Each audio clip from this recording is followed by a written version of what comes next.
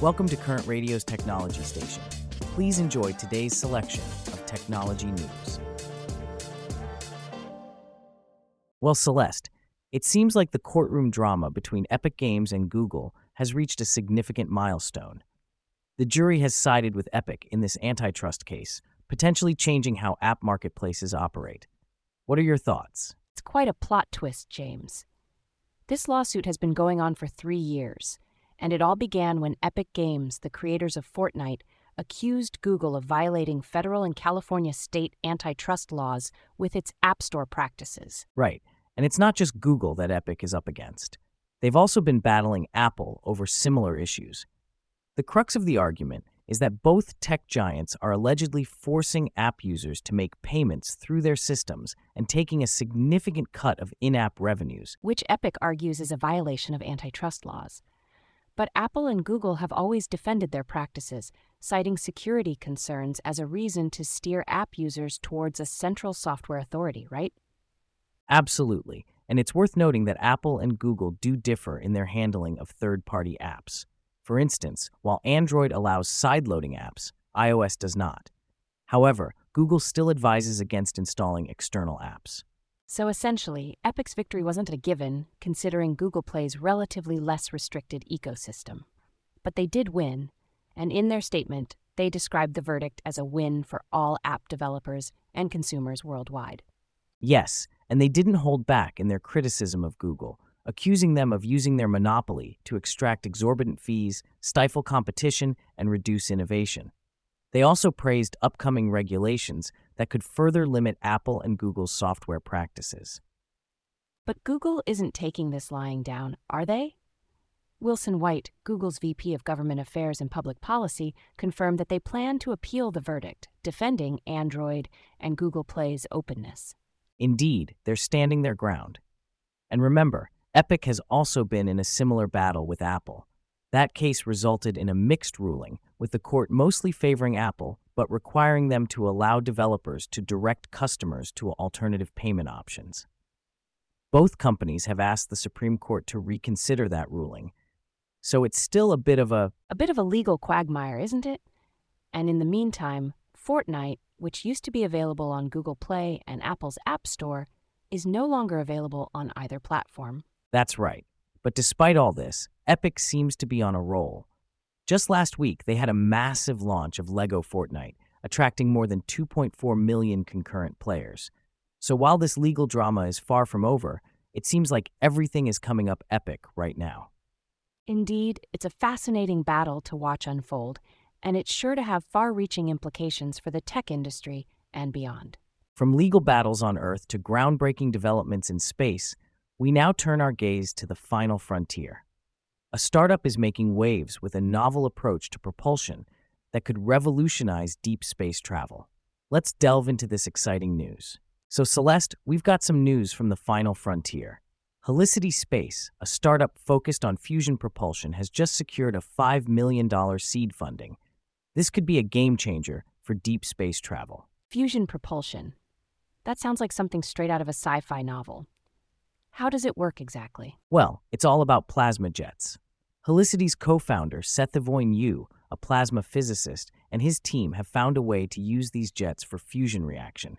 They're really focusing on propulsion for space travel, not for... Wait, so they're not looking at using this technology for power generation here on Earth? Not as their primary goal, no. CEO Stefan Lintner says that while their technology could potentially be used for terrestrial power generation, their main focus is on pushing spaceships forward. The vacuum of space is ideal for plasma jets, So they're essentially using the conditions of space to their advantage. That's pretty clever. But what about the practicality of this technology? Surely there must be some challenges.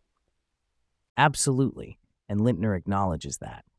They're using a method called magneto-inertial fusion, which involves compressing stable plasma jets with a magnetic nozzle. The plasma is heated to hundreds of millions of degrees, which triggers a fusion reaction that propels the spaceship forward. But That sounds incredibly complex, and I'm assuming it's not something that's going to be ready for use anytime soon. you're right, Celeste. They're planning to use this funding to produce a proof-of-concept fusion drive, demonstrating the technology at a small scale. but we're looking at a timeline of around 10 years before we see a full prototype in space. 10 years? That's a long time, but I suppose that's the nature of such groundbreaking technology.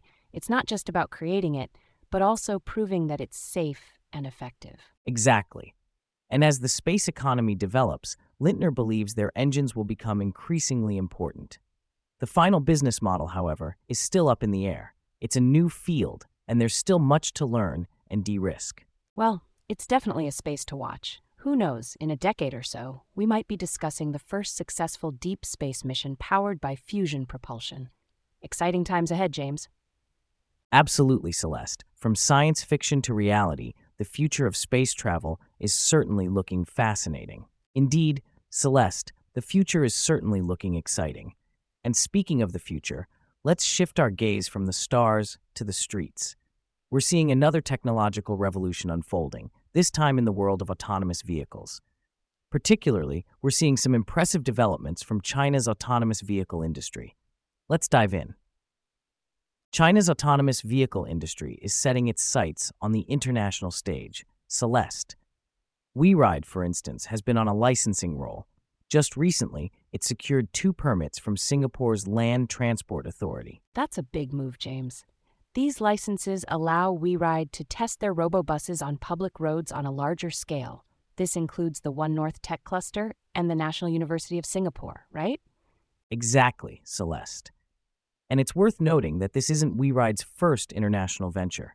They secured a self-driving license in the United Arab Emirates just 5 months ago, and they also hold various levels of AV permits in the US and China. So they're really pushing the envelope. But let's talk about the shift in focus from Level 4 robotaxis to autonomous buses. It seems like a strategic move to me, considering the less unpredictable traffic conditions and the fixed routes. Absolutely, and it's a smart one at that. With Singapore being one of the densest cities in the world and having an aging workforce, autonomous vehicles could be a solution to their land and manpower constraints. The city has been pushing for AVs since 2014, and they've completed the first phase in test beds, right? Now they're preparing to enter the second phase where AVs can operate in selected areas. Correct. And it's not just WeRide that's attracted to Singapore. Global players like the Aptiv Hyundai joint venture Motional have also been testing robotaxis in the city. So, what's next for WeRide? I mean, they've got a solid investor base and have formed strategic partnerships with local transport operators. Well, WeRide's CEO, Tony Han, has said that Singapore is a regional center for the company's Asia-Pacific market expansion. Considering that they were valued at $4.4 billion last year and confidentially filed to go public in the U.S. in March, it's safe to say that we can expect more big moves from WeRide. Certainly seems like it. The aggressive expansion of Chinese tech firms like WeRide into Singapore is definitely something to keep an eye on. Autonomous vehicles are shaping up to be a significant part of the future of transportation. From autonomous vehicles in Singapore to electric vehicles in the United States, let's now shift our focus to a recent announcement by Ford. The automaker has made a significant decision concerning their all-electric pickup truck, the Lightning. Let's delve into the details. Celeste, have you heard about Ford's recent announcement regarding their all-electric pickup truck? I believe you're referring to the Lightning, right? But no, I haven't caught up with the latest news. Do share, James. Well, it seems Ford is planning to cut the production of the Lightning in 2024. This move is apparently in response to a perceived softening demand for premium electric vehicles. That's interesting. I recall Ford had quite an optimistic outlook last year. They even announced a plan to double their production capacity in response to customer demand, didn't they? Indeed, they were planning to ramp up production to 150,000 vehicles a year by mid-2023. They even idled their Rouge Electric Vehicle Center in Michigan for upgrades to accommodate this new production capacity. So what changed? Did the demand for EVs drop? It's a bit more nuanced. While the demand for EVs is still growing, the growth hasn't matched the ambitious plans of major automakers. This has led to a number of them scaling back their investments and reducing production capacity. So it's not just Ford then? Other automakers are also adjusting their production strategies. That's right. It's a trend across the industry, not just a Ford-specific issue. The decision to delay a second battery factory in Kentucky is another example of this trend. I see. So what's Ford's new production target for the Lightning?